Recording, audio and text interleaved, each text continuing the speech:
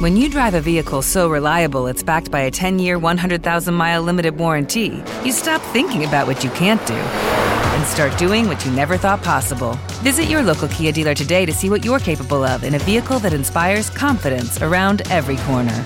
Kia, movement that inspires. Call 800-333-4KIA for details. Always drive safely. Limited inventory available. Warranties include 10-year 100,000-mile powertrain and 5-year 60,000-mile basic. Warranties are limited. See retailer for details.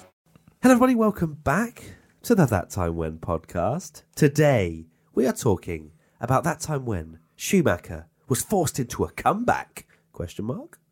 Just put that in brackets. Yeah. I'm obviously joined with the resident guests, Dan and Tommy. Hello. Hello. Hello both. Are you ready to talk about this one? Yeah. Is it a juicy absolutely. one? Out of Yeah. 10, how juicy is it? Succulent? Succulent. Like Bob roll out of 10. orange juice with extra pulp. Okay, some serious pulping action. Okay, so let's talk about it then. So today we're talking about the time Michael Schumacher had a sensational comeback race after breaking his leg at Silverstone. I remember that. I remember watching it, sat there. He goes into the wall at Stowe. It was Stowe, yeah. And fortunately he came out of that not particularly harmed. Obviously he broke his leg, but it looked quite Yeah, quite scary a at the shocking. time, It wasn't they it? put was like the quite screens scary. up and stuff, didn't they? At the Yeah. He was time in the when- car for a long time as well. Yeah. wasn't It was that kind of era now where someone goes into a barrier like that and it's nothing. he? Yeah, they would have But- get out, walk off. Cool. Yeah, I guess the structure around your legs around that kind of time was not as strong to have a frontal impact like that where Yeah. your legs are essentially going into that wall. So Yeah. nasty. So he broke his leg and had to miss several races whilst he recovered, which essentially put him out of the title fight. Wasn't it like 7 races he missed or something? 6, I think. 6 races. Yeah. Yeah. And good old Mika Salo gets the call up. Yeah, an Right, odd lad? one. I don't really. Was there any reason for that? He wasn't a test driver or anything.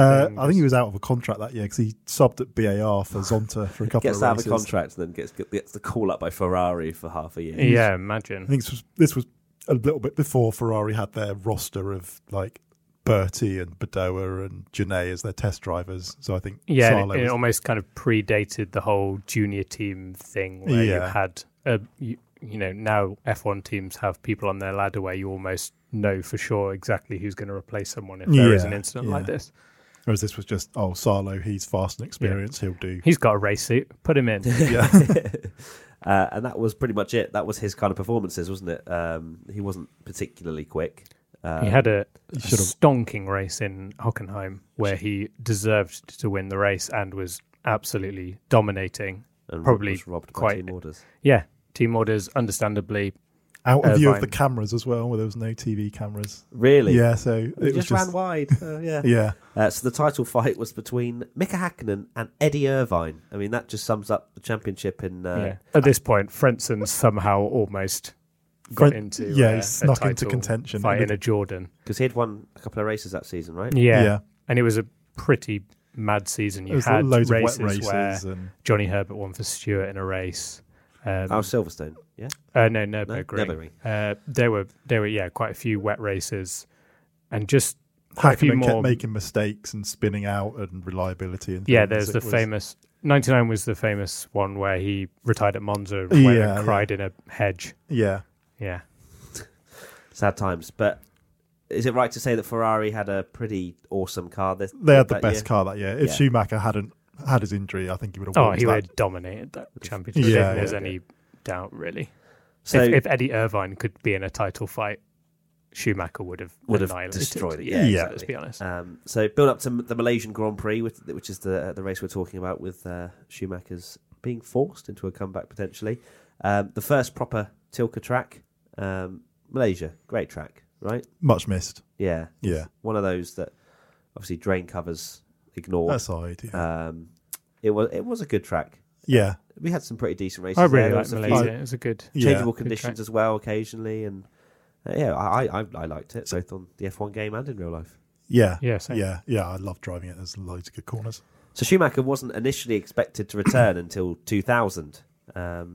Why do you guys think that he ended up racing in Malaysia? Well, there's an interesting story. Do you want Yeah. to? Yeah. You can have the honours. We're Well, excited. had tested at Monza a few weeks earlier and was really quick, and the team thought, oh great, we'll get you back in the car like as soon as possible. But Schumacher said, oh no, my leg's hurting, I can't do a race distance. So basically went back home, and Ferrari just carried on with Salo. And then the story goes that Luca Di Montezemolo, the team principal at the time, phoned Schumacher's house, and his daughter answered the phone, and when he said, can you get your dad for me, she said, yes, he's just out playing football. And that kind of, and then apparently Di Montezemolo basically told Schumacher in no uncertain terms that he'd be racing in Malaysia. So how solid is that as a source, that entire story? Widely reported. It's widely reported. Yeah. It's over the years it might have become slightly more exaggerated, and it probably has. Yeah. But I think there's probably some truth to certain aspects. I think for a bit of context, so it's important to know that Michael Schumacher hadn't won a title at Ferrari yet. So obviously, everyone will know that he absolutely dominated when he joined Ferrari. But Ferrari hadn't won a driver's title since 1979 with Jody Scheckter. Yeah. And Schumacher was very much bought in to be that first person to win. He wanted to do it. He wanted to do it. He wanted that achievement to be the first drivers' champion in 21 years, 20 years, whatever. And the fact that Eddie Irvine was probably going to win the world championship, Michael Schumacher, obviously this is all suspect, but he wanted... My mic's gone weird. No, you're fine. There was rumour that, Schumacher wouldn't want to help Eddie Irvine win a world championship because he wanted to be the man to do it. So he didn't want to give him any help. He's like, you can have Mika Salo as a teammate gifting you the odd win, but not being that quick, and you got to do it yourself. So, interesting. So, after the little football incident, he ended up racing in Malaysia. Yeah, which was the penultimate race of the season back then. Penultimate race of the season. It's going down to the wire in the championship hunt. Was Irvine leading the championship at this point? I think, were they neck and neck on points going into the race? After the race. Let me have a look. All right, you have a look at that whilst we talk about qualifying. So Schumacher comes back and is on pole by almost a second. So Häkkinen was on 62 points and Irvine was on 60 points. So it was very close. Just had a odd race in Nürburgring that we were talking about where Johnny Herbert won. So Schumacher was on pole by almost a second. So he's come back. That's a statement, isn't it? Like, you've got Eddie Irvine fighting for the championship. I'm back in my first race after breaking my leg, and I'm a second quicker than anybody else. It's an incredible lap as well. If you find it on YouTube, it's like he's properly sideways through some of the corners. It's absolutely spectacular. That's awesome. So, looking at qualifying here, so Häkkinen was fourth, did a 40.8. David Coulthard, third, did a 40.8. Eddie Irvine did a 40.6, and Schumacher did a 39.6. It's crazy. So, and that was the dry session. And like you say, coming back in your first qualifying session after breaking your leg. When you're expected to be a little bit rusty, aren't you? And he's not even known as a particularly special qualifier either. He was really quick at times. But that was special even for him, I think. And it also highlighted how bad Eddie Irvine really was.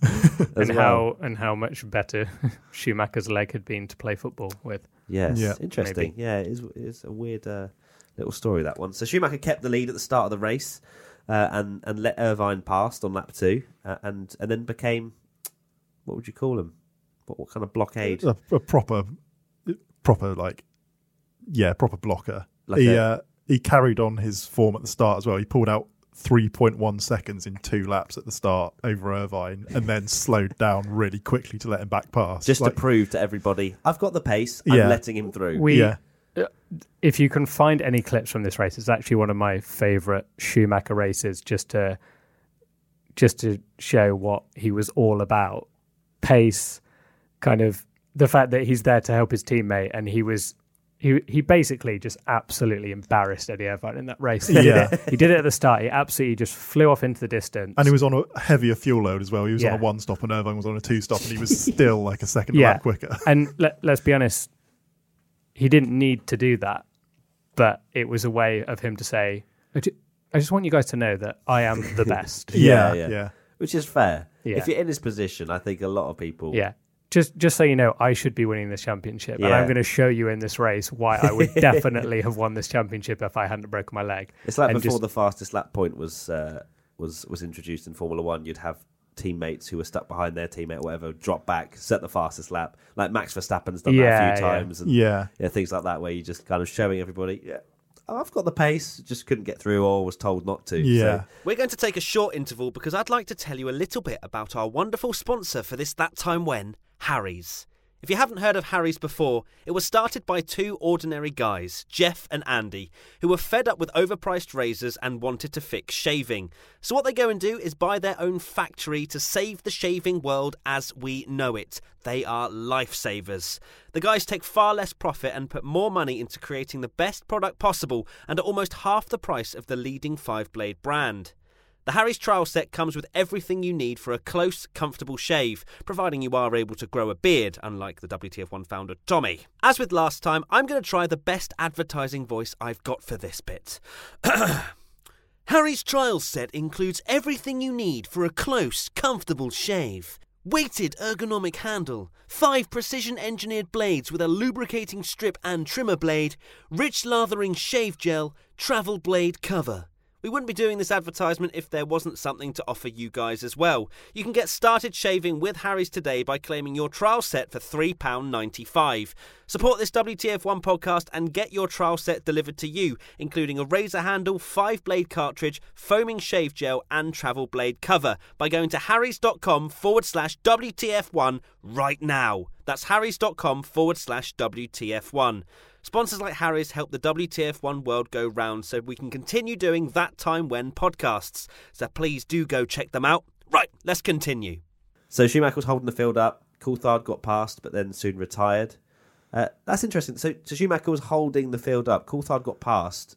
Was Schumacher struggling at that point? Or No, what? I think he was trying to slow them up so much, and then Coulthard just found a way Actually, through. passed. Eddie Irvine wasn't pulling away really No. that much No. in terms of the fact that Schumacher could pull away on a one-stop heavy fuel load. And even when the clip, even when Schumacher lets Eddie Irvine go, he's almost like stopped on the apex because Eddie Irvine almost barely overtakes him.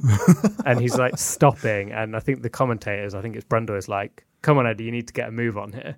Because he's just Mad. trying so hard to back the pack up. So Schumacher would have won this race by over a minute. I think he could have done. Oh, Yeah. yeah, he would have. So Irvine pitted. I keep hitting my microphone. Irvine pitted. Schumacher retook the lead. Then when Schumacher retook the lead, he let Irvine pass again. Yeah, So it was twice embarrassment. Schumacher basically got the overcut on Irvine, and then when he'd done his stop, he was still ahead of Irvine, and Irvine had another stop to make, so he had to let him through. So I'm again. assuming Schumacher didn't slow down at this point. It was more like, okay, Irvine's on fresh tyres. Yeah. And interesting. So Irvine won the race from Schumacher. Häkkinen finished in third. So Irvine took a 4-point lead over Häkkinen into the last Grand Prix, which is a nice lead, but he hadn't had enough wins in the season in order for him to win. Sorry, so for him, if he had finished second and Häkkinen win, he wouldn't have won the title. No. So it was a case of it's still not really in his hands if he doesn't win, Yeah. which proved to be the case, didn't it, in the last race? Yeah. So post-race, Ferrari failed scrutineering due to a problem with their barge boards. Both were disqualified, which made Häkkinen and McLaren champions of both the drivers and constructors.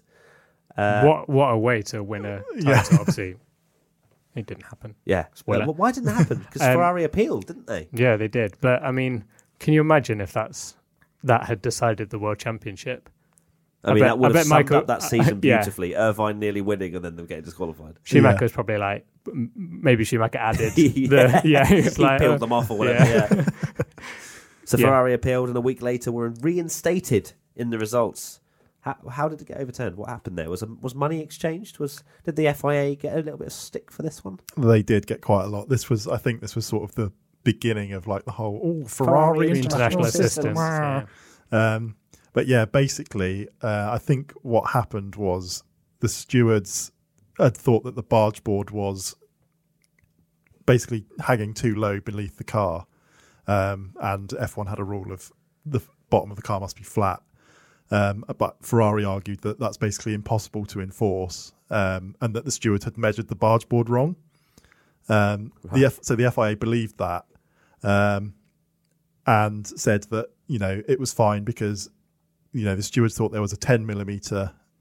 It was 10 millimeters too low, but there's a 5 millimeter tolerance, which Ferrari was within when measured correctly, and that was all fine. But that was controversial in itself because there was nothing in the rules stating that there was a 5 millimeter tolerance.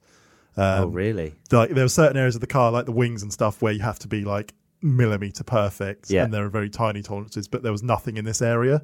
So I think Ferrari basically realised this and thought, hang on, we can, argue our way out of this, saying you can't punish us for exceeding a tolerance that doesn't exist. But I don't think it was dealt with in particularly the best way.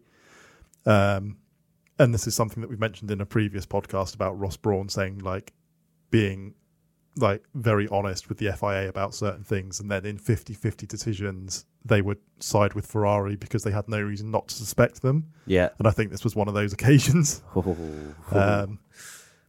It was a very, very controversial thing, and I think a lot of people in the past, like Bernie Ecclestone at the time of the initial disqualification, just said it was rubbish that Ferrari had been disqualified because we need a title showdown sort of thing. So that makes you wonder as well. Like, Bernie's in it for the money, isn't he? Yeah. He doesn't want people tuning out of the finale to the season, although I'm pretty sure if he was in charge this year, he'd also be pretty upset with the fact that we're probably not going to get an Abu Dhabi finish for the title race. Don't think so. So obviously with this happening, people were then very much on the side of McLaren and wanting them to win after this whole debacle. Yeah, there was a... I think in Suzuka at the final race, Jacques Villeneuve was asked about it, and he said, for everyone, racing is motorsport is a dream, and then at some point you realise that it's not much of a dream anymore. Like, in a very suggestive way, like McLaren had probably realised that, or Hakkinen, that's the dream is over, or that, and everyone basically wanted McLaren to win because they felt that was the correct. That they'd been cheated out of this. That if Ferrari had won the title, it would have been really contentious that, they'd had this decision overturned on them. The fact that they'd actually been disqualified and, McLaren had probably gone through that stage of going, well, we're champions.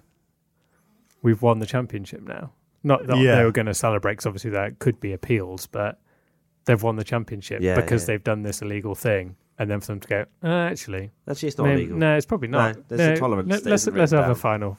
Yeah. Let's have a final race. Go on. Mad. But then we actually just look a little bit to the last race. Schumacher was strangely out of form in Suzuka, which kind of links in almost with like the he whole, didn't want Irvine to win. Yeah, links in with the whole he wants to be the first Ferrari driver's champion. Maybe even within Ferrari. I don't know. Would they want Eddie Irvine being their staple boy, the one that brought a driver's championship home? Well, considering he was going to Jaguar the next year and would have taken the number one to a different team, probably not. There is an interesting story, though, where in a random town in Ireland there is a prancing horse statue which is believed to have been a present for Eddie Irvine when he won the World Championship for Ferrari. Oh, really? And it's now in some random Irish town. And it was meant to be a present for Eddie Irvine or something. And obviously he never won the title. But Schumacher... Is this right that Schumacher... If Schumacher had won, Hakkinen was second and Irvine third, Irvine would have been win the title? No, I think that would have gone back to the countback thing. Okay. No. No, because Irvine was 4 points ahead of Hakkinen. Oh, yeah, so if Schumacher had won the race, he would have been the champion. If Schumacher had won. So basically, because that's what I remember from that race, that Eddie Irvine had no pace. Shock. Sorry, Eddie. Didn't he finish like a minute behind them? Or something a minute behind them. And Hakkinen and Schumacher raced out in front. And if Schumacher had passed Hakkinen and won that race, Irvine would have been champion. Yeah. But for some reason, Schumacher just didn't. Pace. Yeah. After finishing a second faster in qualifying the previous race and absolutely dominating and being 3 seconds lap quicker than anyone, just didn't have the pace. I'd love to see some onboards of just him just kind of lift and coasting just into every corner. I bet he finished with so much more fuel than he needed.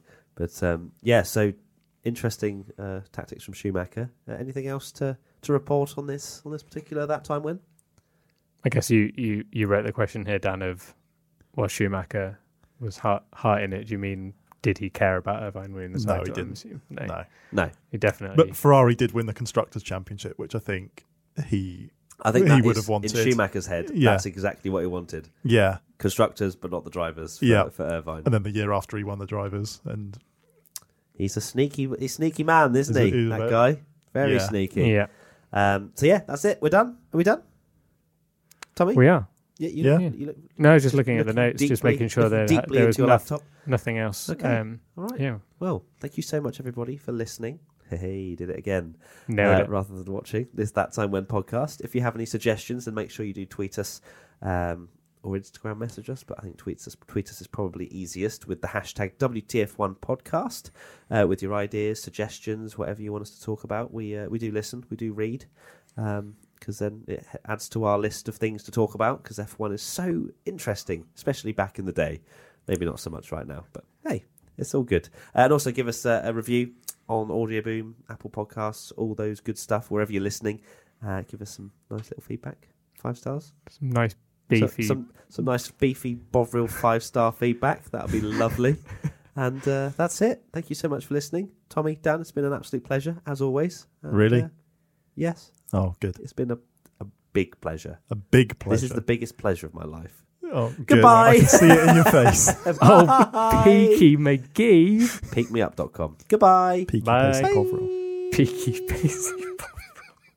Beefy Basie Bovril.